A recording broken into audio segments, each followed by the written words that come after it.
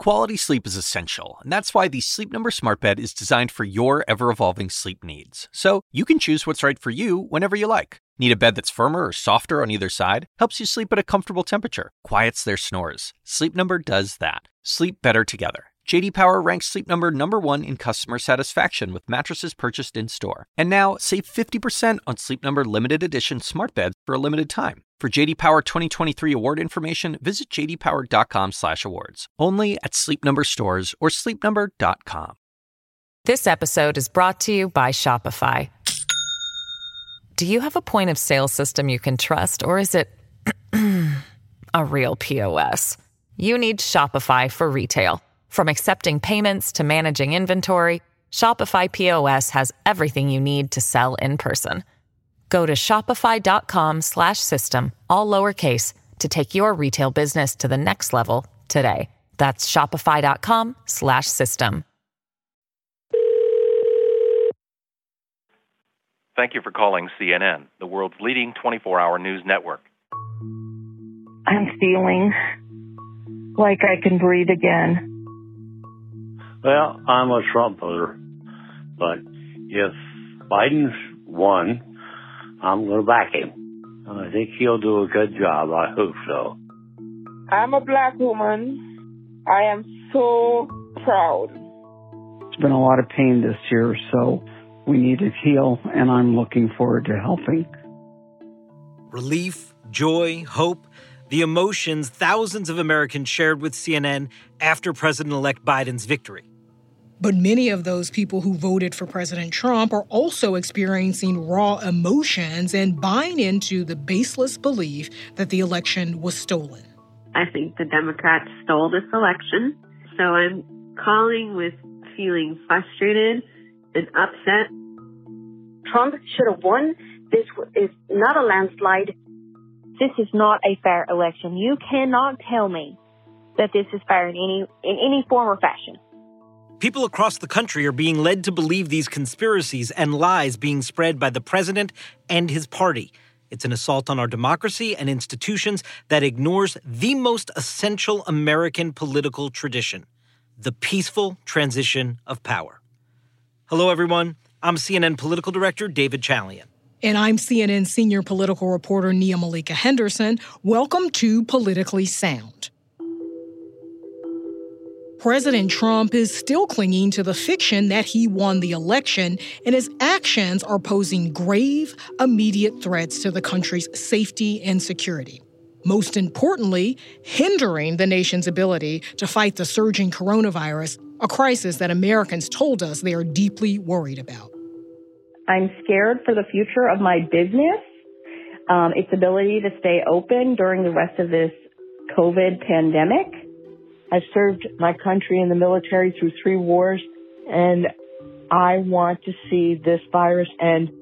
I want to get behind my president, whoever that is, and fight this stupid virus back and get people back to work. So, in this episode, we'll walk you through how the all-important presidential transition is being ignored and undermined. We'll discuss the risk that poses and the challenges an incoming Biden administration will face. We'll also hear from Benjamin Ginsberg, a CNN contributor and a top Republican election lawyer, about the baseless legal strategy coming from the White House, how President Trump could end this legal charade, and the Trump team's only infinitesimally small chance of impacting the results of the election. So it's time to tune out the noise and tune in to what's politically sound.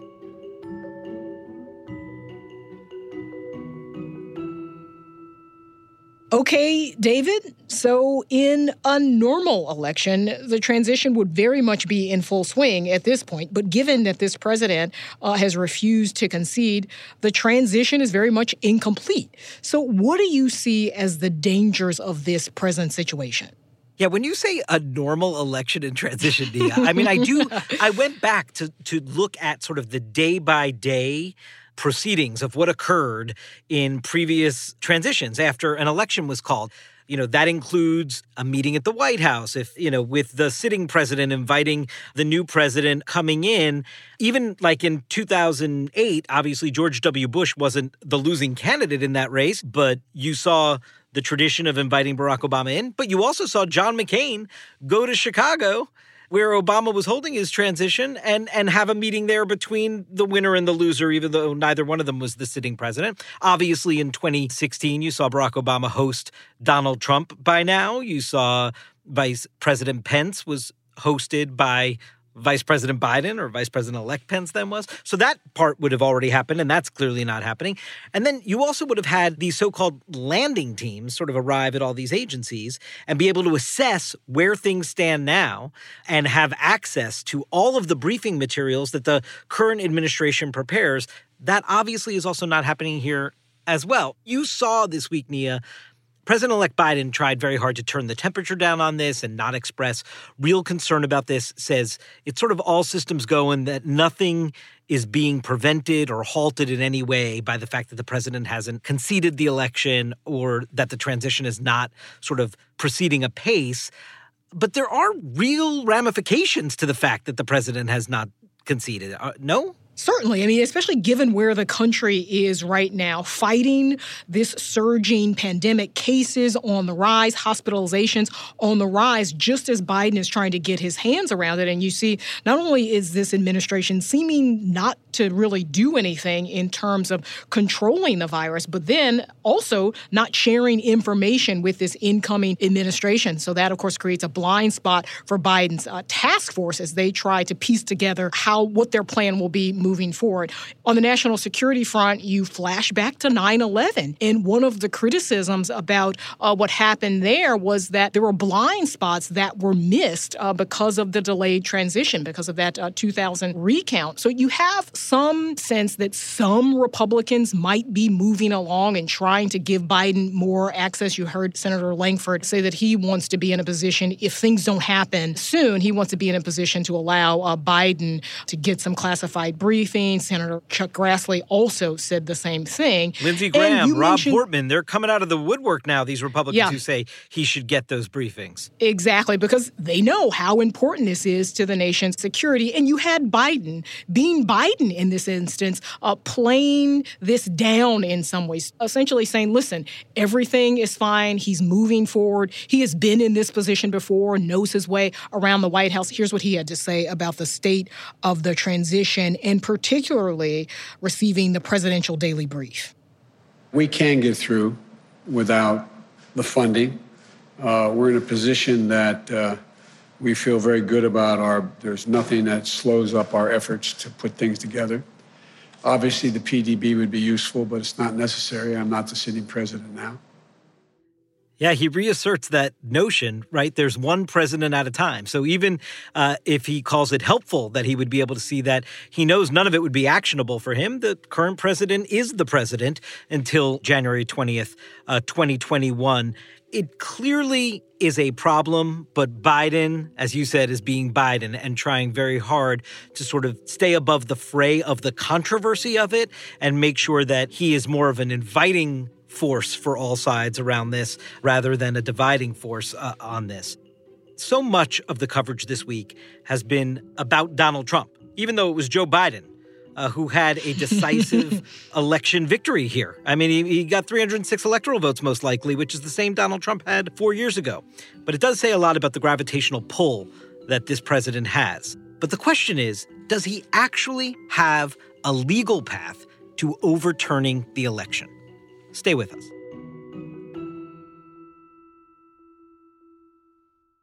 This podcast is supported by Sleep Number. Quality sleep is essential. That's why the Sleep Number Smart Bed is designed for your ever-evolving sleep needs, so you can choose what's right for each of you whenever you like. Need a bed that's firmer or softer on either side? Helps you sleep at a comfortable temperature. Quiets their snores? Sleep Number does that. Only Sleep Number Smart Beds let you each choose your ideal comfort and support, your Sleep Number setting. Sleep Number Smart Beds learn how you sleep and provide personalized insights to help you sleep better. All Sleep Number Smart Beds feature cooling, pressure-relieving comfort layers for soothing sleep throughout the night. Temperature balancing bedding is designed to move heat and moisture away when you're hot.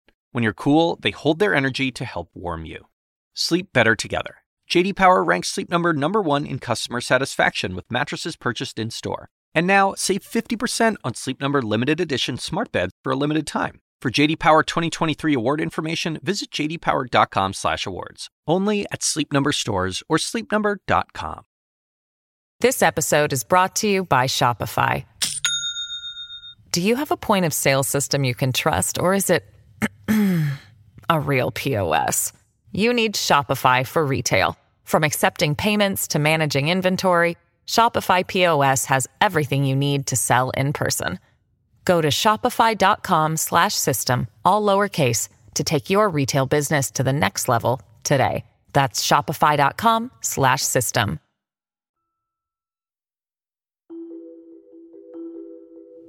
Welcome back. It is perfectly clear that Joe Biden is the winner of the presidential election, but the legal efforts to undermine that victory mounted by President Trump and Republicans have left many people wondering, can they actually change the results of the election?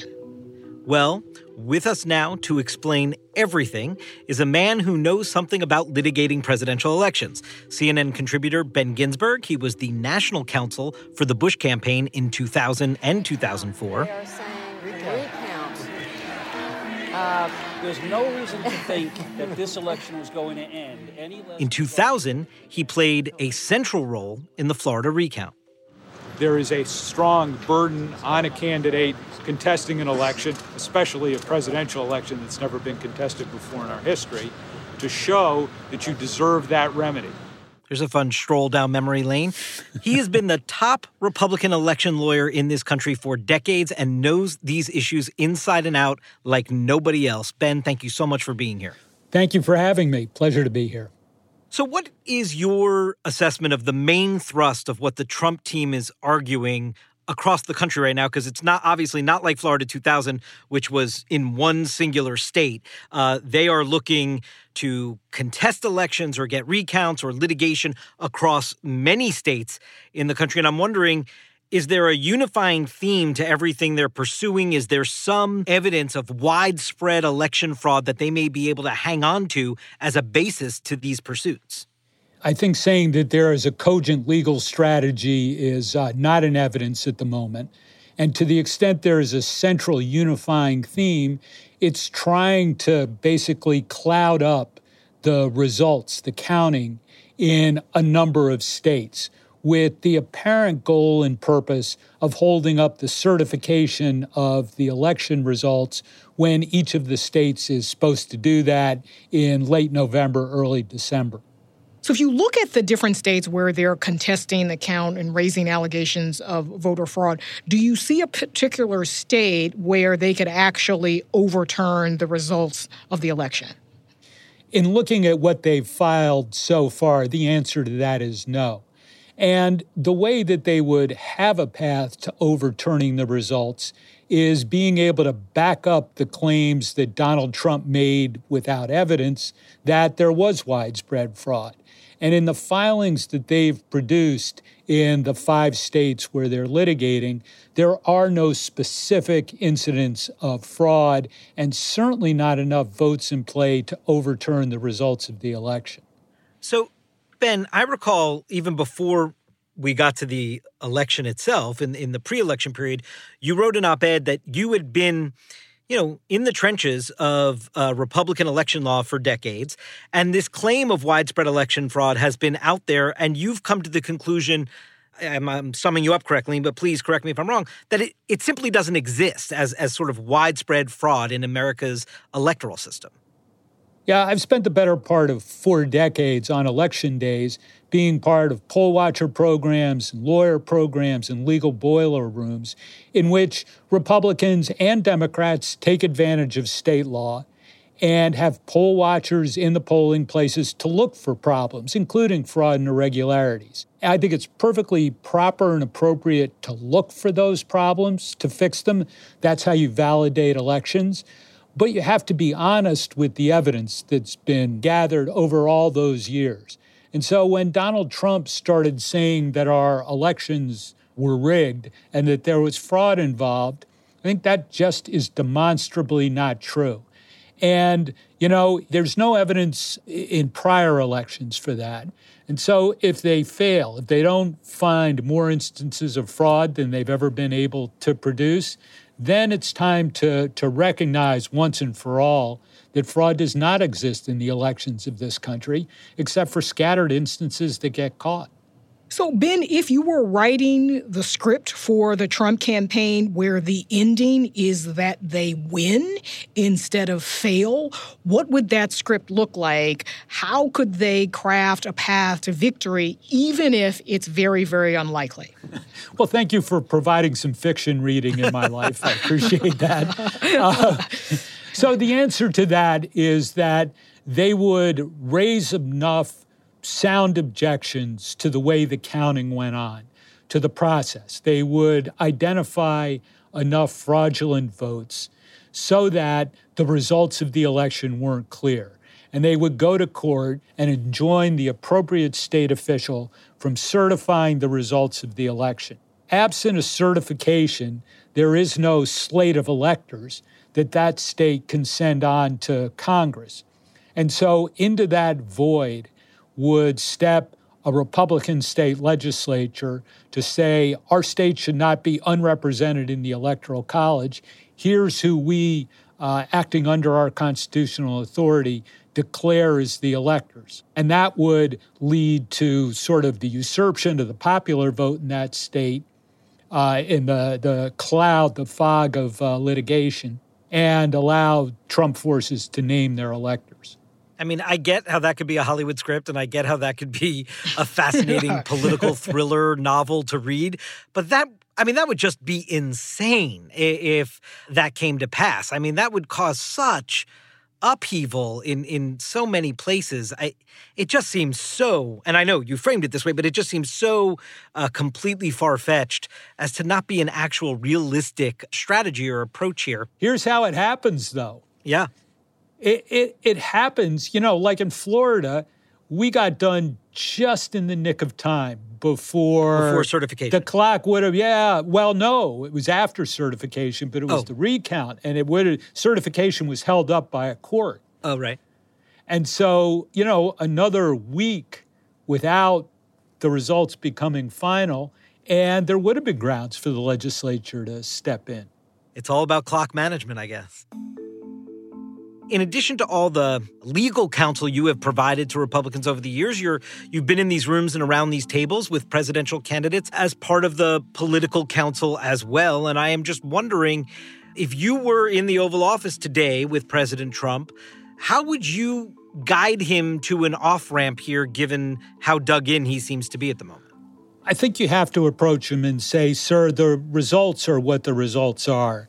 And we're really most trying to protect you from being labeled a loser, that in fact you need to find a graceful way out of this.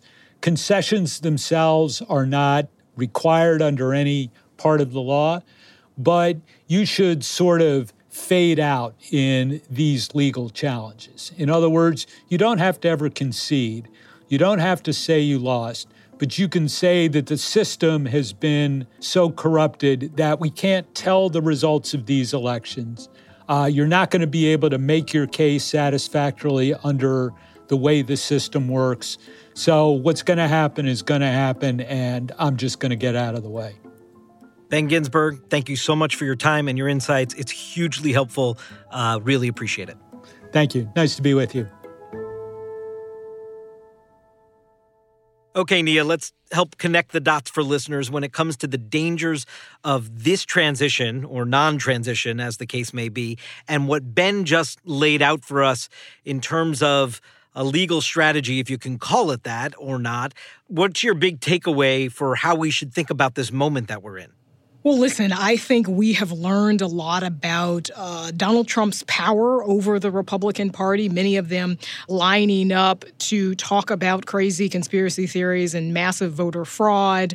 So I think Biden comes in wanting to be the uniter, and I think he is going to face a very obstinate block of Republicans who are still under Donald Trump's thumb in many ways. Sure, there are some who are coming out, and we talked about the folks who are coming out now to say that this should be more of a normal transition. Biden should be let in on some classified briefings. But you've got most Republicans who are publicly, at least, dug in and on the side of this president. We hear a lot about, privately they're saying all sorts of things, but Lord knows privately they've been saying all sorts of things about this president over the last 4 years, and it hasn't really made much difference in terms of their public behavior or Trump's public behavior. In listening to those phone calls of people, Trump supporters who called in and said Trump should have won, this is not a landslide. Another woman said that she thinks the Democrats stole this election and that it wasn't fair. That is very frightening. I think you see Donald Trump, again, peddling a racist conspiracy theory because his theory is essentially this was stolen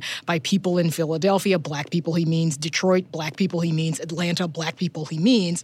So that kind of undercurrent isn't even really an undercurrent. It is very troubling, but not surprising for this president. But I think it is troubling for where this country goes going forward.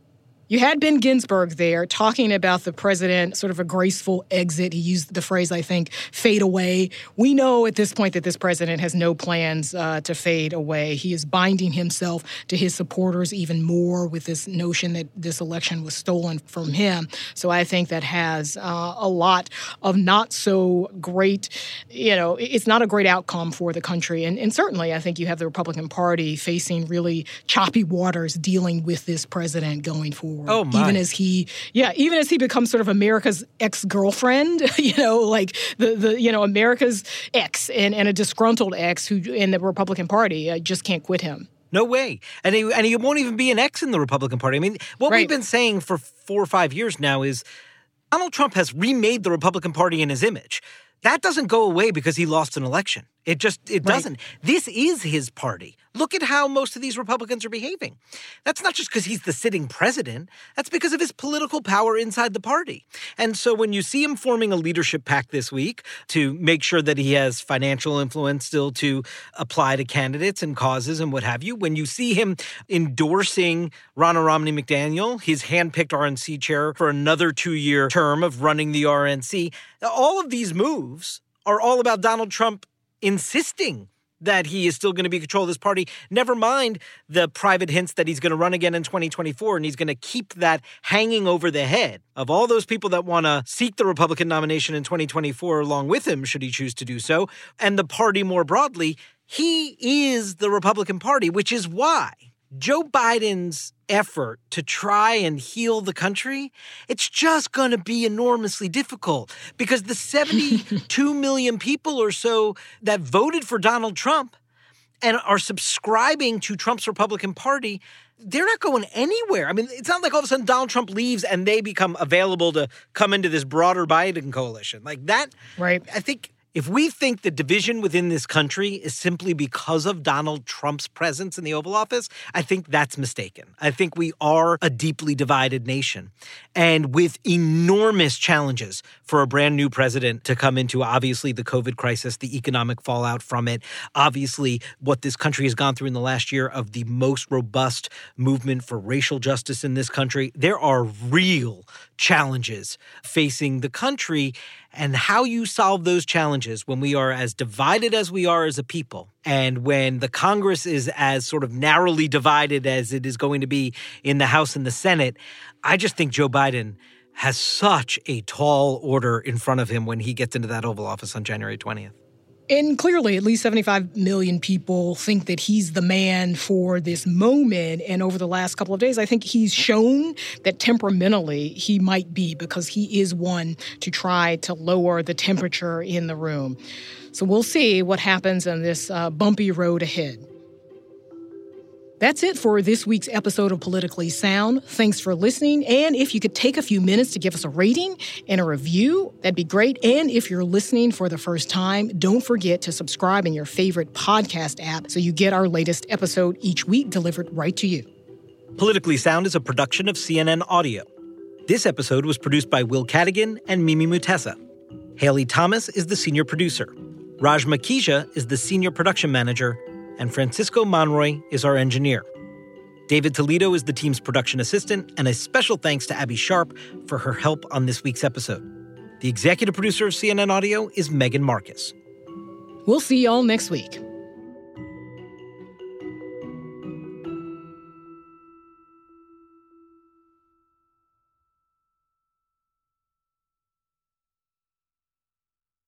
When you work next level. And when you play next level. And when it's time to sleep, Sleep Number smart beds are designed to embrace your uniqueness, providing you with high-quality sleep every night. Sleep next level. J.D. Power ranks Sleep Number #1 in customer satisfaction with mattresses purchased in-store. And now, the Queen Sleep Number C4 smart bed is only $1,599. Save $300 for a limited time, only at Sleep Number stores or sleepnumber.com. Prices higher in Alaska and Hawaii. Quality sleep is essential, and that's why the Sleep Number smart bed is designed for your ever-evolving sleep needs. So you can choose what's right for you whenever you like. Need a bed that's firmer or softer on either side? Helps you sleep at a comfortable temperature. Quiets their snores. Sleep Number does that. Sleep better together. J.D. Power ranks Sleep Number #1 in customer satisfaction with mattresses purchased in-store. And now, save 50% on Sleep Number limited edition smart beds for a limited time. For J.D. Power 2023 award information, visit jdpower.com/awards. Only at Sleep Number stores or sleepnumber.com.